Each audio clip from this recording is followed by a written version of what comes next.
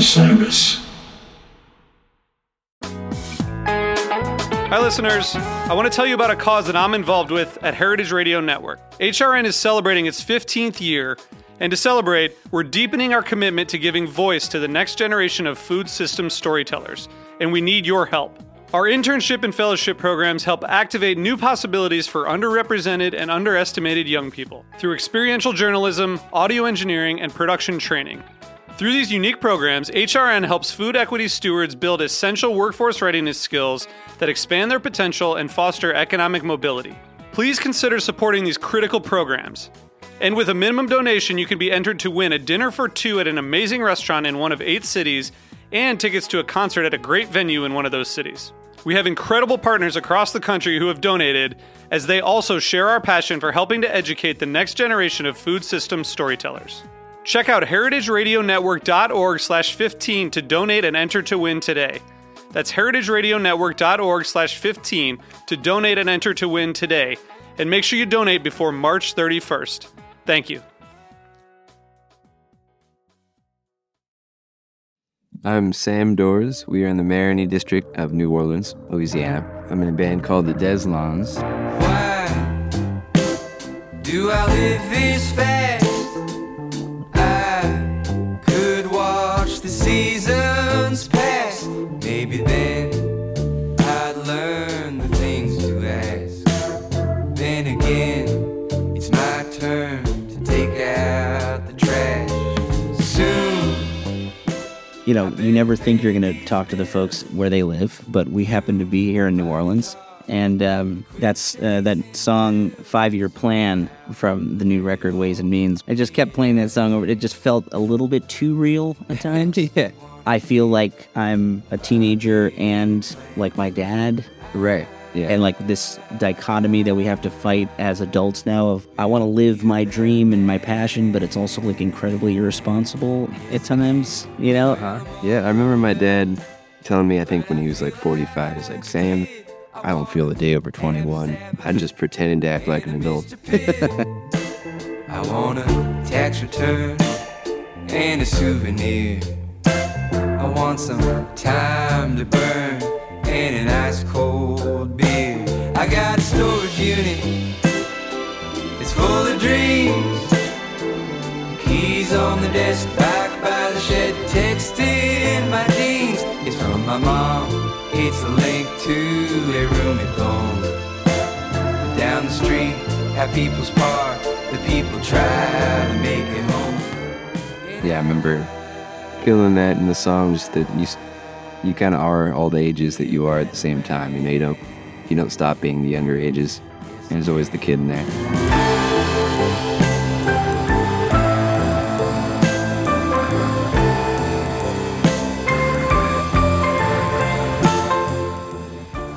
All right, welcome back to the show On the Road, the music podcast that makes you ask, what if my favorite song just hasn't been presented into my eardrums yet? That is my job. I'm your animal audio wrangler, Zach Lupiton, and today, as you heard, I'm talking to the talented Sam Doors of one of my favorite bands working today, the Deslondes. Now let's go back real quick and talk about that song, 5-Year Plan. I'm pretty obsessed with it, as you might have imagined. But there's this really cool article, The Puzzling Gap Between How Old You Are and How Old You Think You Are, in The Atlantic by Jennifer Senior, that I think touches at my favorite lyrical conundrum presented in that song. Somehow, our raging teenager and our crotchety old man are always living within us. And there's this concept researched in the article called subjective age. We all actually feel 20% younger than we are. As Senior mentions, we seem to have an awfully rough go of locating ourselves in time. Ask yourself, how young do you feel right now? Maybe you're 80, maybe you're 25, but we all are floating within the space-time continuum. Anyway, some food for thought. Have you supported your favorite touring band recently? Dust Bowl Revival playing the Troubadour in LA, April 22nd. Just saying. Okay, without further ado, here's Sam Doors and the Deslondes. You've gone so far away from where love began, trying all night and day, to the promised land. It's been so long a ride, hoping our love survives. Think I'll take a walk outside and howl at the moon. Where did you grow up? I grew up in California. Oh, okay. Spent some summers in Kansas on my grandpa's farm, but mostly grew up in the Bay Area. When did you come down here? When I was 19, I started traveling when I was 18, and me and my cousin were on a road trip to Jazz Fest in 2006, right after the storm. And I came down here. I was busking in Austin and met some musicians who were like, you got to come back to New Orleans when we go back. And it landed on that first Jazz Fest, and I got to see Dr. John and Alan Toussaint play like a little duet set with Elvis Costello, and first time seeing Bob Dylan. And then I got offered a gig that night and a free place to live, and I was going to stay for one weekend, but here I am, still here. And you read Woody Guthrie's book, Bound for Glory, right? Yeah, that rocked my world, my teenage world. I was definitely a big Woody Guthrie wannabe. You know, I thought the other day when you watch some of the videos of him, right, and he's got the guitar, it says, "This machine kills fascists." Like, the ballsiness of that. Right? You know? And to be, in some ways, a mainstream artist, or at least someone who inspired a lot of mainstream artists. It was a different time. We need, like, who's that guy now? You know? Yeah, I mean, you got Neil Young going, like, impeach the president, a while back, and... But it's almost like when people... It's more complicated now. It's not so... Well, it's like when people say that now, it's like people will like roll their eyes. Like, oh, Neil Young is just a liberal, Sure. In the Bay Area. Sure. The long hair. Yeah. And he's Canadian, so hair's the way he's... Yes. Yeah, I think writing a good political song that can be received and not written off, it has to kind of be a little more complex these days. Because it's kind of like, back in the day, like people... we're on one side or the other of a lot of issues. And right now there's just a lot of issues going on at once. And there's a lot of different styles of music. And there's a lot right. It's not like we all grew up having the same pop songs in our ears. And then like they did in the 50s. And then all of a sudden in the 60s, they had like the same type of musical vocabulary to draw from, I think with Woody, it was very like union versus anti-union, or like World War II. Are you actually going to go right against Germany or not? And we don't really have the exact same set of circumstances right now. Well, let's go back to a 5-year plan, because I think the line, I want a tax return and a souvenir, I want some time to burn and an ice cold beer. I got a storage unit that's full of dreams, keys on the desk, bike by the shed, text in my jeans. It's from my mom. It's a link to a Rumi poem. Pretty sure my mom also is pretty into Rumi. But I think the image of you is so clear in this. But I want to know what's in the storage unit.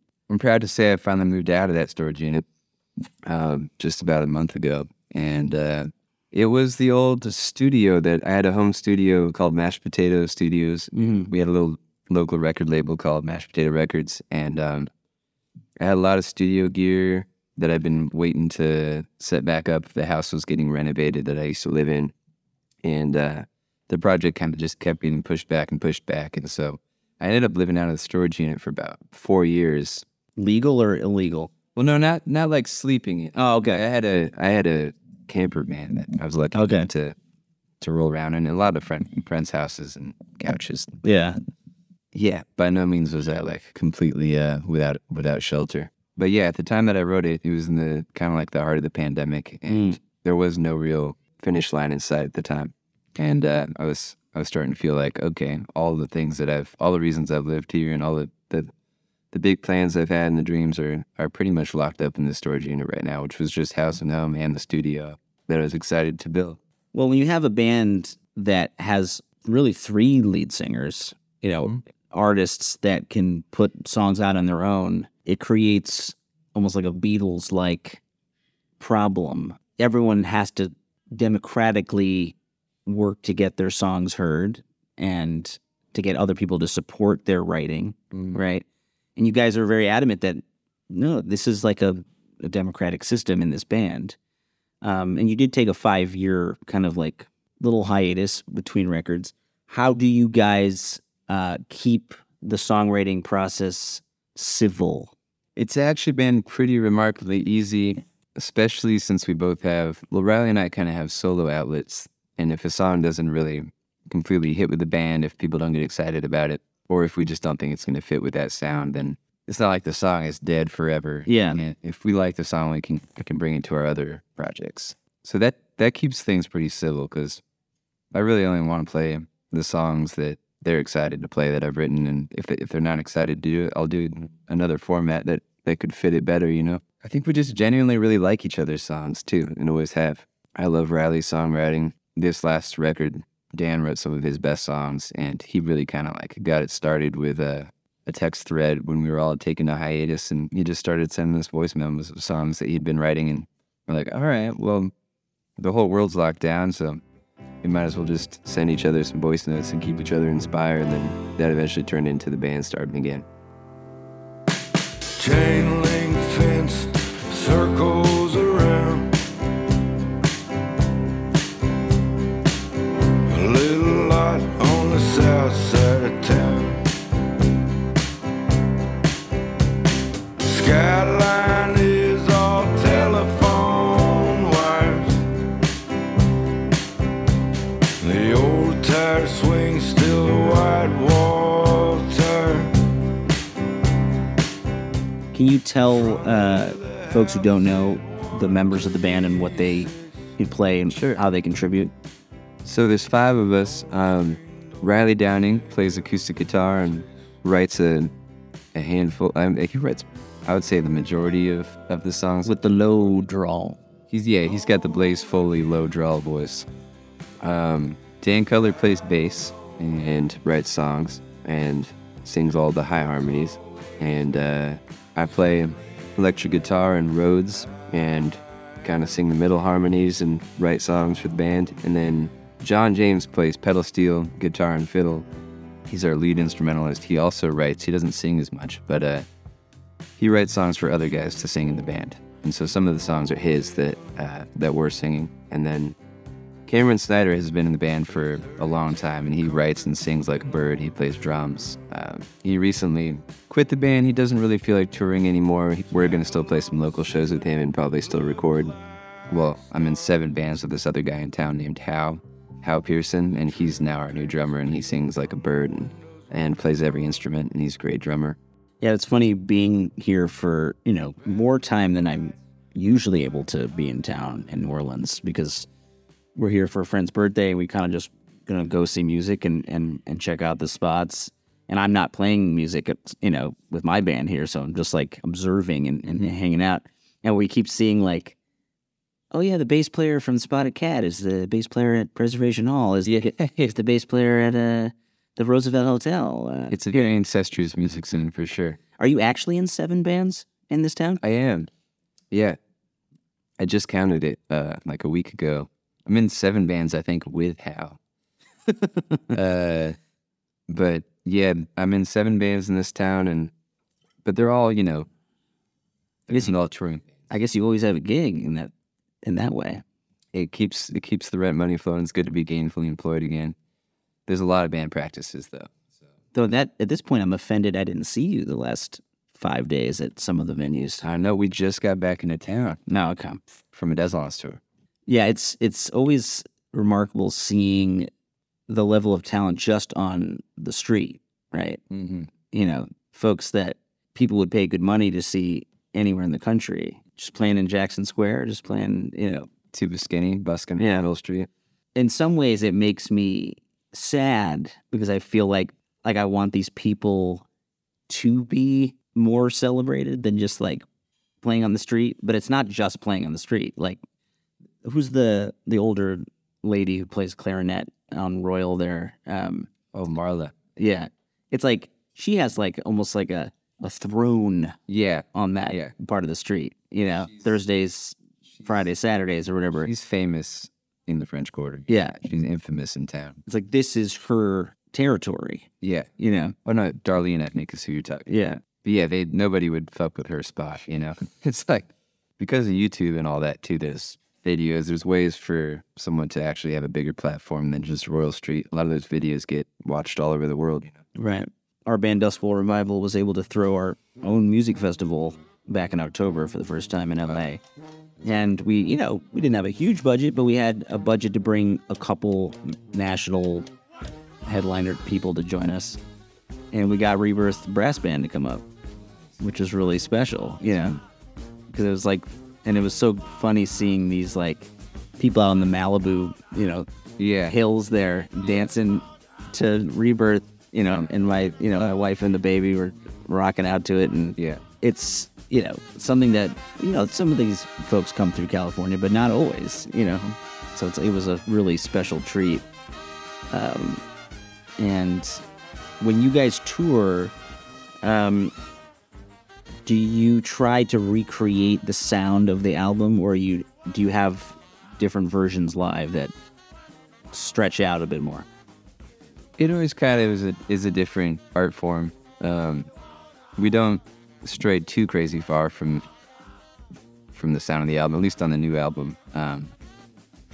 But the new album does have a lot of overdubs, and you got like Margot Price on. She actually sang with us in Nashville recently, so that was the closest we've had to sounding like the record. But yeah, I guess our first couple records were pretty stripped down. It's just like us live, so it's easy to make that happen live again. But this record, there's like string arrangements, and there's synths, and there's some drum machines, and we've done a simplified version of that live, where we try to arrange it so it still sounds full, but a lot of elements are still missing, Yeah, I mean, that Ways and Means title track has almost like a doo-wop, like 50s,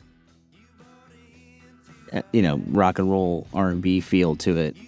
The same way that I think a lot of that 50s bubblegum pop had an element of menace behind it, it's like sweet on the surface, and then you kind of bite down below, and bitter truths underneath there. What does that title track mean to you? Well, I didn't write that one. Dan did.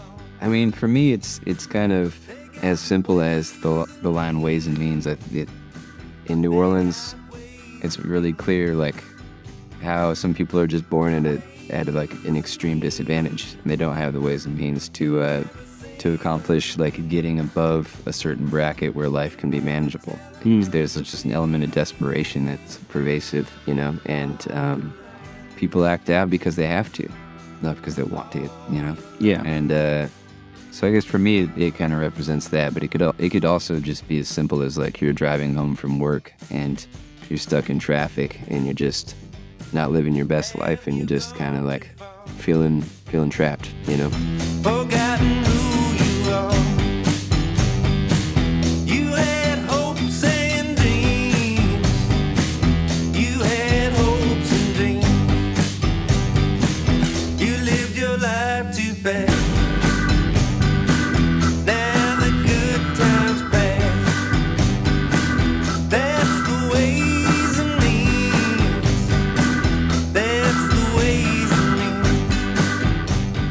But when I play it, I honestly don't really listen to the lyrics as much. We were just kind of banging on trash cans and like playing a fun organ riff. And for me, it's just an opportunity to play some rock and roll and have fun. And I let Dan do the singing on that one. And Yeah, I mean, he would have, I'm sure, like a more eloquent description of what it means to him. yeah, people don't get, I think, how pleasurable it is to like not sing lead, but play in the same band sometimes. Yeah. Yeah, I love writing songs for our lady singer, LaShawn, because I can kind of like actually be a spectator and a participant at the same time, And drop in on a harmony every once in a while. Yeah. That's one of the things I do love about the Deslondes. I get to we all get to kind of like weave in and out of the spotlight in a way that we get to express ourselves, and then we get to just chill out for a second and support each other. And I need both to feel fully satisfied. Ways and means. You never say what you mean. You never tell them where you've been all your life. All your life. All your life.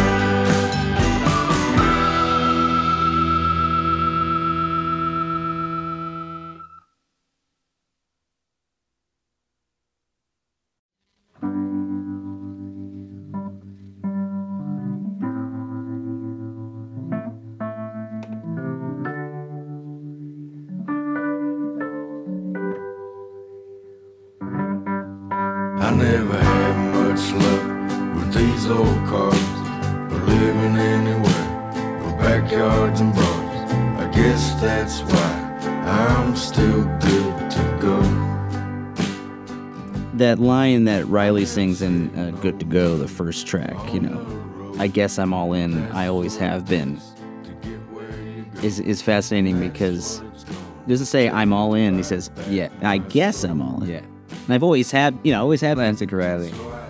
because in a way I think a lot of people who make music their life, right, who make this pretty hard road, the road that they're going to be traveling, indefinitely, you have to kind of keep convincing yourselves that it's worth it, or you have to keep convincing yourself that your words, your music, your viewpoint matters in some way, right? Do you have imposter syndrome at all?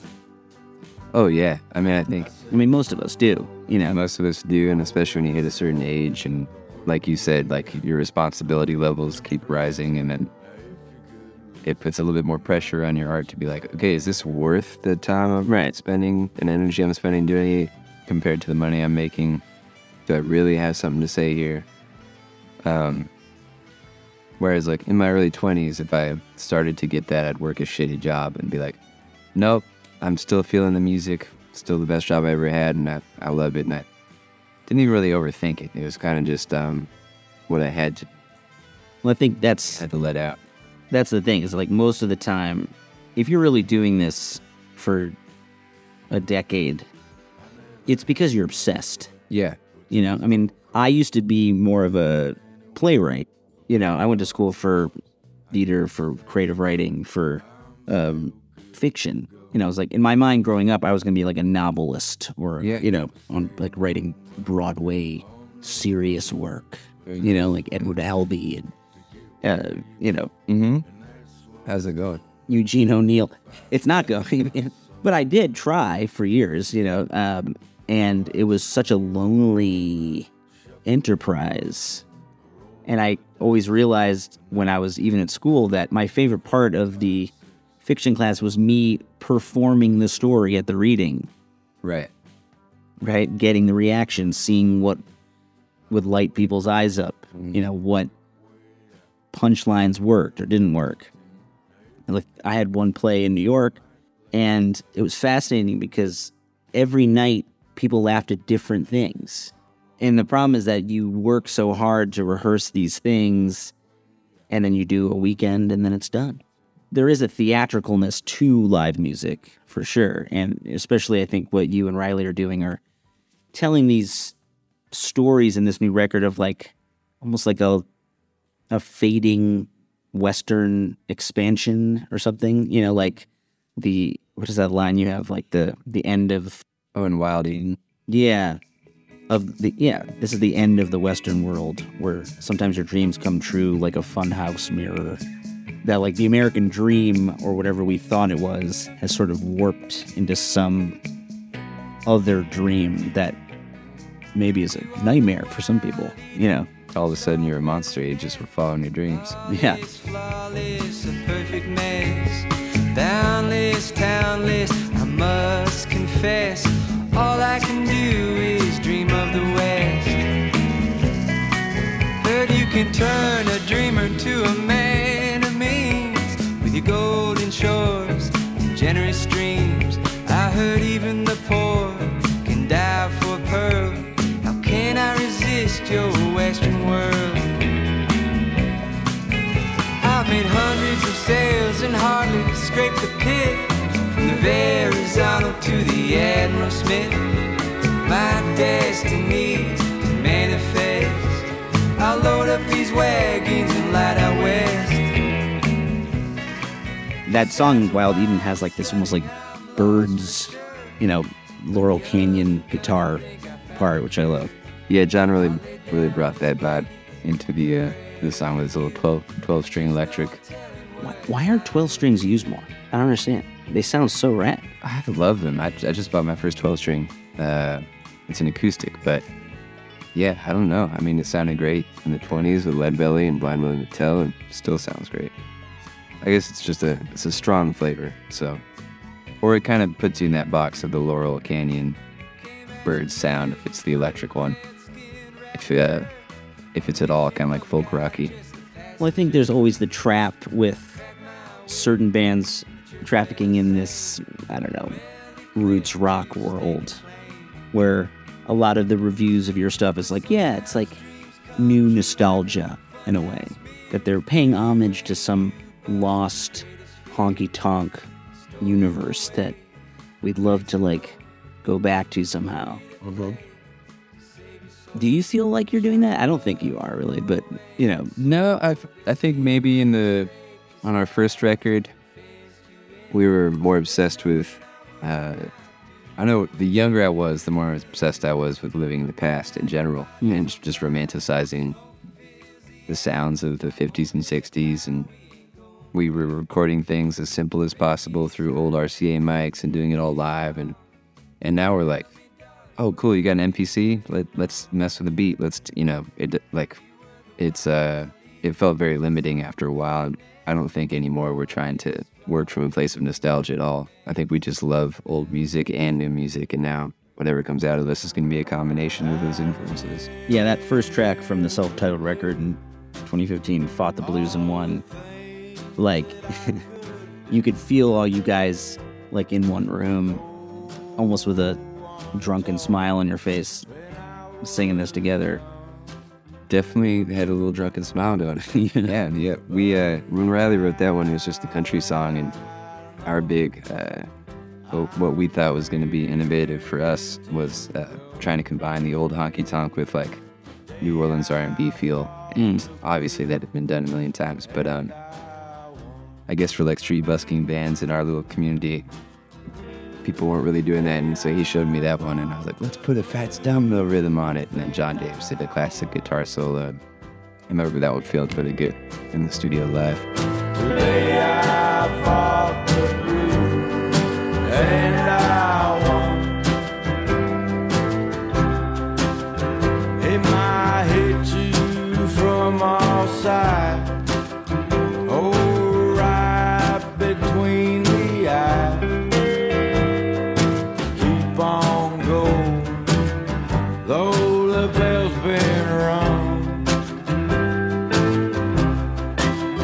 but if you know what's right, you must be prepared to fight. So today I fought the blues and I won. Have you ever toured with the Felice Brothers? We haven't. I really admire their songwriting. There's a lot of overlap, I feel like, between you guys. We have mutual friends. I've met them a few times, but A little less freak slam poetry on your work, maybe, but like... Ian is a master of the words. We're so impressed. I had them on the podcast like last year, and it was like, consider myself a lyrics first songwriter, but I'm like, I don't even know where to start in this Jazz on the Autobahn. Yeah, right, Jazz on the Autobahn. You know? I listened to that like 10 times in a row the night I heard it. I'm like, I'm sorry, why are we on the Autobahn? Like, maybe it doesn't matter. He could take me anywhere with a story. He can just, I'm like, all right, I'm on the tarmac right now listening to Alice Coltrane with you. One of my favorite songwriters is Tom Waits, and Right. him and Kathleen, when they write together, they'll just create a whole universe. Yeah. They basically like invent this whole theater of whatever album that they're in, and you can like see the set design. You can see the type of the characters that they're talking about, and I know that they're not like members of their family. Like, they're actually living a healthy, happy, sober life as two parents in California. And I think there's a lot of value to that if you have a great imagination and if you're basing it off of some like, usually you can create a story that still reveals things that are really true to a lot of people, you know, and resonate with people. And sometimes you can just be making yourself laugh. Sometimes you can tell somebody else's story. It doesn't have to be yours, you know. You can meet somebody and hear a story, and then you can read a passage of something that happened in history and go off on that. Yeah, I don't think there's any like better kind of song, one way or the other.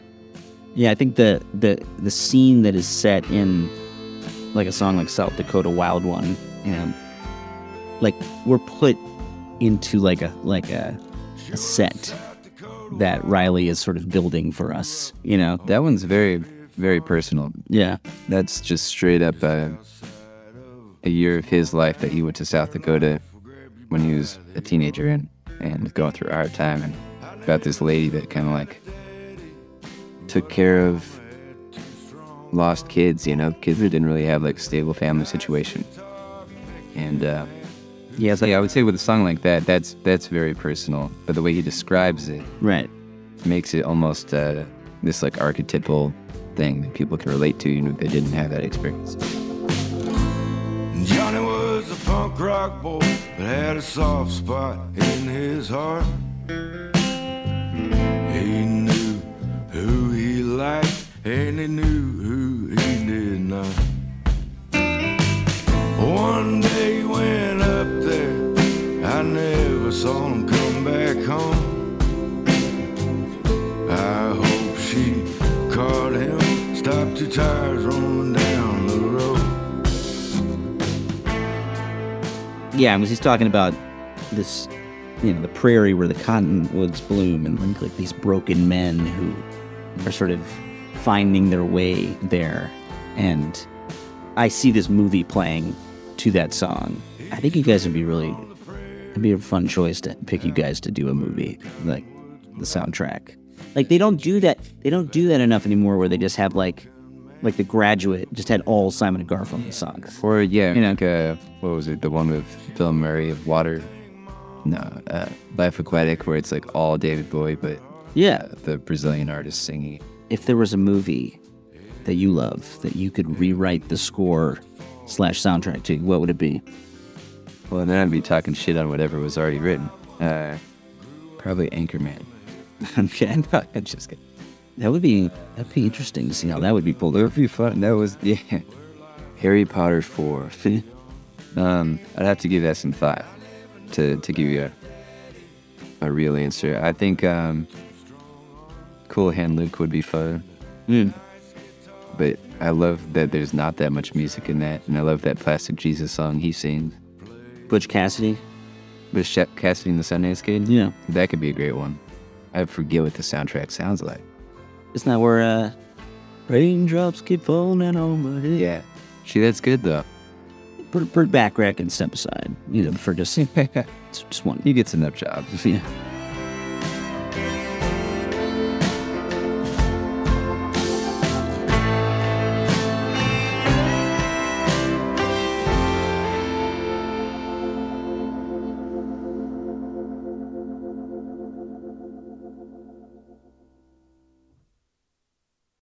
I've been loving you. Did you grow up listening to country music mostly, or did you grow up listening to all sorts of stuff?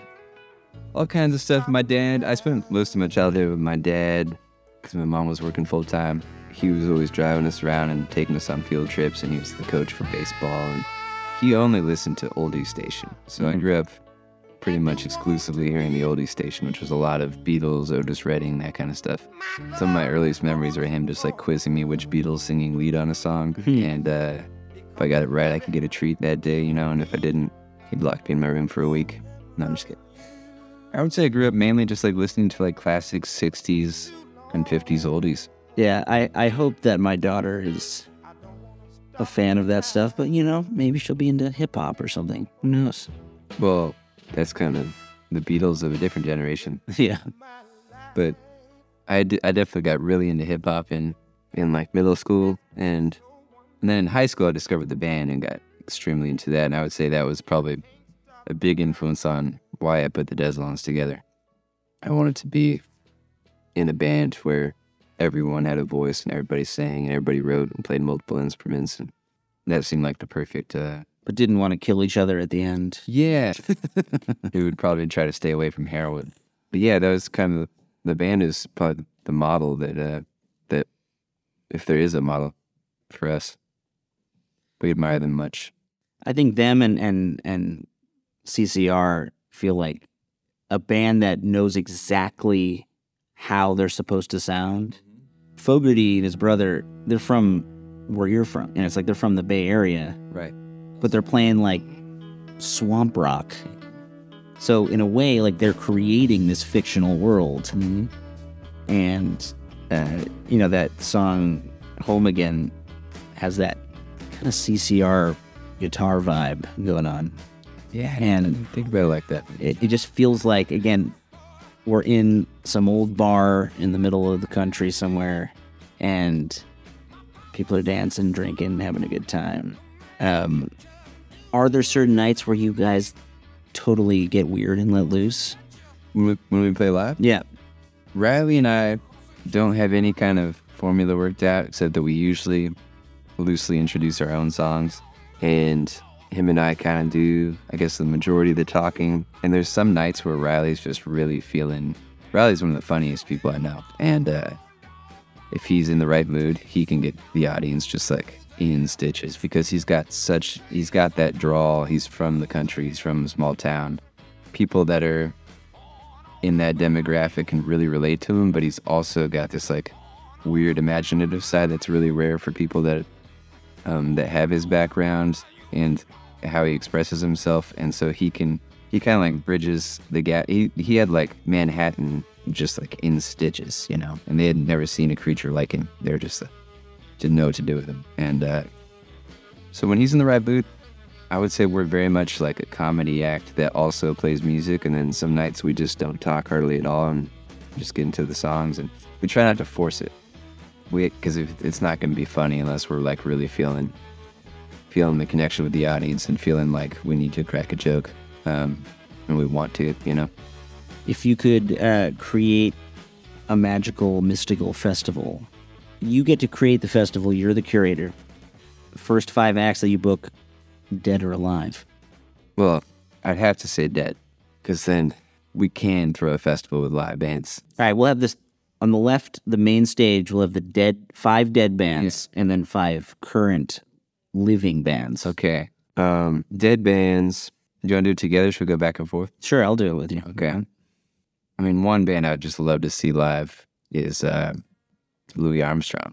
Yeah, I mean, I know there's a lot of that, but the Hot Fives and Sevens, like, really his band was called. When he was like with King Oliver and kind of like cutting his teeth and like, I think that was probably some of the most energetic.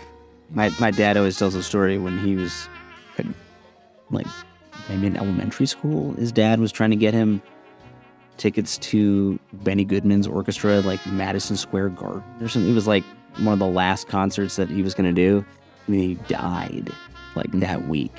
Oh. And he never got to see him. Yeah, it hurts. He's like, we used to listen to Sing, Sing, Sing on 78. Dang. Just missed it. I think that would be fun to see. Do you want to do the live stage? I'll do the dead stage. Oh, okay, I'll do the live stage. I would say right now, I really like this guy, Michael Kiwanuka. Oh, I love him. Though I've never been able to see him with like whatever full version of his recording group is with like the background singers. Sure. What he's doing, I think, is completely unique and really special. We got to tour with him in the Alabama Shakes a ways back, and we were opening for them, and he just brought an electric bass player out and did a duo set and occasionally call us up to play a harmonica and sing some harmonies with him. He's just the sweetest, most genuine cat. He's an incredible songwriter. He was in the Lower Ninth Ward. He was thinking about being my roommate down there for a little while. Oh, really? And we were going to like maybe work on recording some stuff at the home studio. And then he got chased by pit bulls in the neighborhood and it scared the shit out of him. He decided to go back to London. There were just some stray pit bulls. We were walking, it was Riley, me, Cam, and Michael. It was like sundown in the Lower Ninth Ward. And the pit bulls came and they just like came around the corner and stopped. And then Michael took off and then they just started running after us. And luckily Riley just like, when they caught up to us, Riley like turned around and alphaed them. And wow, those giant boys who just like, bad dogs. And then they were straight. Stopped. They didn't have owners. They didn't have collars. I know. Creepy. You know, I would never have thought that I'd be a pit bull dad, but my wife convinced me to look at these creatures in a different way. And we adopted one during, COVID. She's a, pit mix. Not a big one, but she is the sweetest, snuggliest, little creature, but has this guttural, I will kill you growl. Yeah. That just freaks people out. It's real. And you look at it and you see the jaws, and with that sound and those jaws, that thing could kill me probably. And she just clearly had some trauma that she got through, and she's doing great. But do we trust her to just sort of hang out with our friends in the house? Not really. Yeah. And we now have the baby, and she and the baby kind of are obsessed with each other, which is kind of cute. But when the baby's banging into stuff, you could see this little look in her eye God, I wish you wouldn't do that. Yeah. Yeah. Can you not? They're okay, we're going to put you in the other room now. Quick little growl in there. Okay, back to the festival. Okay, so we got Louis Armstrong. I have Michael Kiwanuka. Great choice. I would love to see early Howlin' Wolf with his band. Okay, my pick for the live stage, let's do a New Orleans local. Hooray for the Riff Raff. All right. I think she's great. Oh, yeah. We used to tour at KKK doing this, but we were her backup band for 6 years. Well, you are in 7 bands, so, it makes sense. For a while, it was just the 2 bands, just Deslondes and Riff Raff, and we would tour together a bunch. And like what you were saying with the street musicians in New Orleans, there's a lot of people that started out busking and did end up getting a bigger platform from that, like Sierra Farrell and the Riff Raff. And I think New Orleans busking is a really great place to cut your teeth in. All right, your pick. Okay. I'm gonna say early Wailers before it became just Bob Marley with a backup band. Okay. OG Wailers. All right, live stage pick 3. I mean, he's still around, so Paul McCartney. There you go. I mean, I saw him probably, 12, 13 years ago now. Dude sounded like he was 25. Yeah, he doesn't fuck around. He's not drinking beer in between songs. It was funny to me, though, that the whole stadium went and got drinks or food during his Wings set. He was like, all right, we're going to play some Wings. And was he doing most of the Beatles stuff before? Yeah. And then everyone's like, okay, I'm going to go to the bathroom. It's got to hurt. The place just cleared out. And then it's oh, he's playing Hey Jude. And we're back. Yeah. Yeah, I've never seen a Beatle, but I'll go see that for sure. Where we're at 3. Yeah. Just to bring it back to New Orleans, I think seeing some Booker T, early Dr. John, Bourbon Street era, before Dr. John was Dr. John, when he was just Booker T's backup guitar player. And some of the Meters and some of the Neville Brothers, they're all kind of this house band type thing. I've been seeing that band would be high on my list. I was lucky to talk to Leo Nocentelli for an episode a couple months ago from the Meters, and that dude has got some stories. Is he the one that had the more folky album coming? Yeah, that is so cool. Another Side. You have to have him on the podcast. Yeah, incredible. He kept saying this one phrase that cracked me up, where he was like, "Look, when you're at my level," he kept being like, "Well, when you're at my level, this is kind of how it sounds." I want to be on his level someday, some lifetime. Oh my god. All right, back to the live stage. Let's do a little first aid kit. Sibling Harmony. I'm just powerless. I got to hear them from a distance at a festival in the UK, but they sounded so good, and I was so bummed I didn't get to. We had to sound check with Riff Raff at the time, and didn't get to enjoy a full set. All right, last pick. Last one. God, no pressure. Tempted to close it out with something like Beethoven, something I just can't. Instead of the Elton John, Billy Joel, pianos tour, Mozart and Beethoven, in concert. Yeah, dueling pianos with Mozart and Beethoven would be pretty hot. That'd be a great TV show.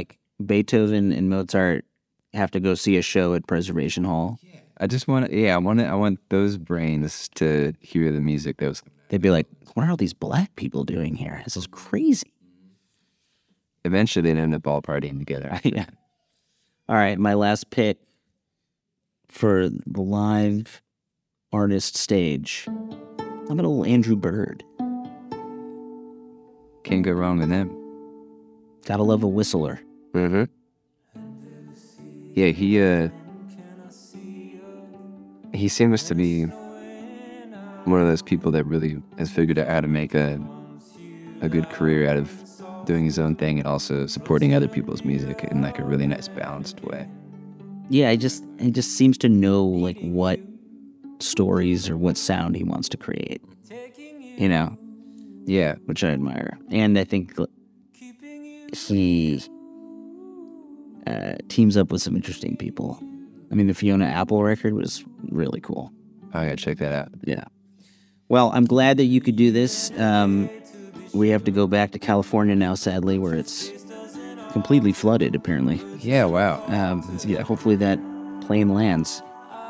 Been eating some water, though, out there. Though you guys know all about flooding down here. But yeah, Ways and Means, one of my favorite records the last few years. And if you haven't listened to it, folks, turn it up loud. It sounds real good. We'd love to have you at the next Sonic Boom Fest in the Malibu Hills. Wow, that sounds fun. Sweet release. Sweet release. The whole world set on fire. I'm left with one desire. Sweet, sweet release. Sweet release. Well, okay. Big thanks to Sam for making the time to talk to me in New Orleans. Yes, and if you haven't heard my talk with Anna Moss, which was also taped right on Frenchman Street, go back and listen to that. It's really fun. theshowontheroad.com/episodes. The newest record, which we dove into extensively in this talk, is called Ways and Means from the Deslondes. Their website is Deslondes.com. Don't go to thedeslondes.com. It will be a completely different band that looks like a bunch of stock footage put together. They are touring all over the place coming up, playing Hogs for a Cause in New Orleans April 1st, playing the Jazz Festival in May. They're actually going over to Europe, playing in Germany, and coming back and playing in Kentucky, Ohio, all over the place. Please check them out. They're really, really great live. And Zach, what's your band Dust Bowl Revival up to in April? Well, thanks for asking. We're actually going all the way down the West Coast, starting in Portland on April 14th at Douglas Fir Lounge, and going up to Seattle playing Nectar, and then in Bend, Oregon playing the Volcanic Theater Pub with a really cool blues rock band that I hope I can get on this show. They're called GA20. April 19th, we are back in our home Golden State of California at Freight and Salvage with Grammy winner Dom Flemons. He's also joining us April 22nd at the Troubadour here in LA. Wait, I can donate to this very podcast to keep it going? Why, yes, you can. If you go to the iTunes page, you'll see in the text that there is a red circle link where you can throw all the money that you care to throw right in my face. It would really be appreciated, and we'll be having really cool new episodes coming out throughout the year, including my next episode with Grammy-nominated singer-songwriter Courtney Marie Andrews. As always, The Show on the Road is written, produced, and edited by yours truly, Zach Lupetin. And starting this week, we have additional audio production help from my wife, Taylor Kaufman. We are a part of the BGS Podcast Network, and we will see you coming up soon with new episodes.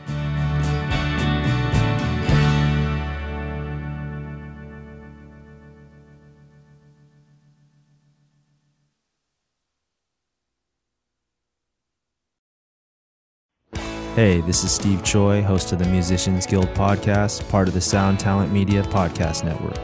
Within the four walls of the Musicians Guild, we'll be discussing the habits, idiosyncrasies, experiences, and general psychology of my friends and peers, all involved with music in various capacities. Listen and subscribe at soundtalentmedia.com.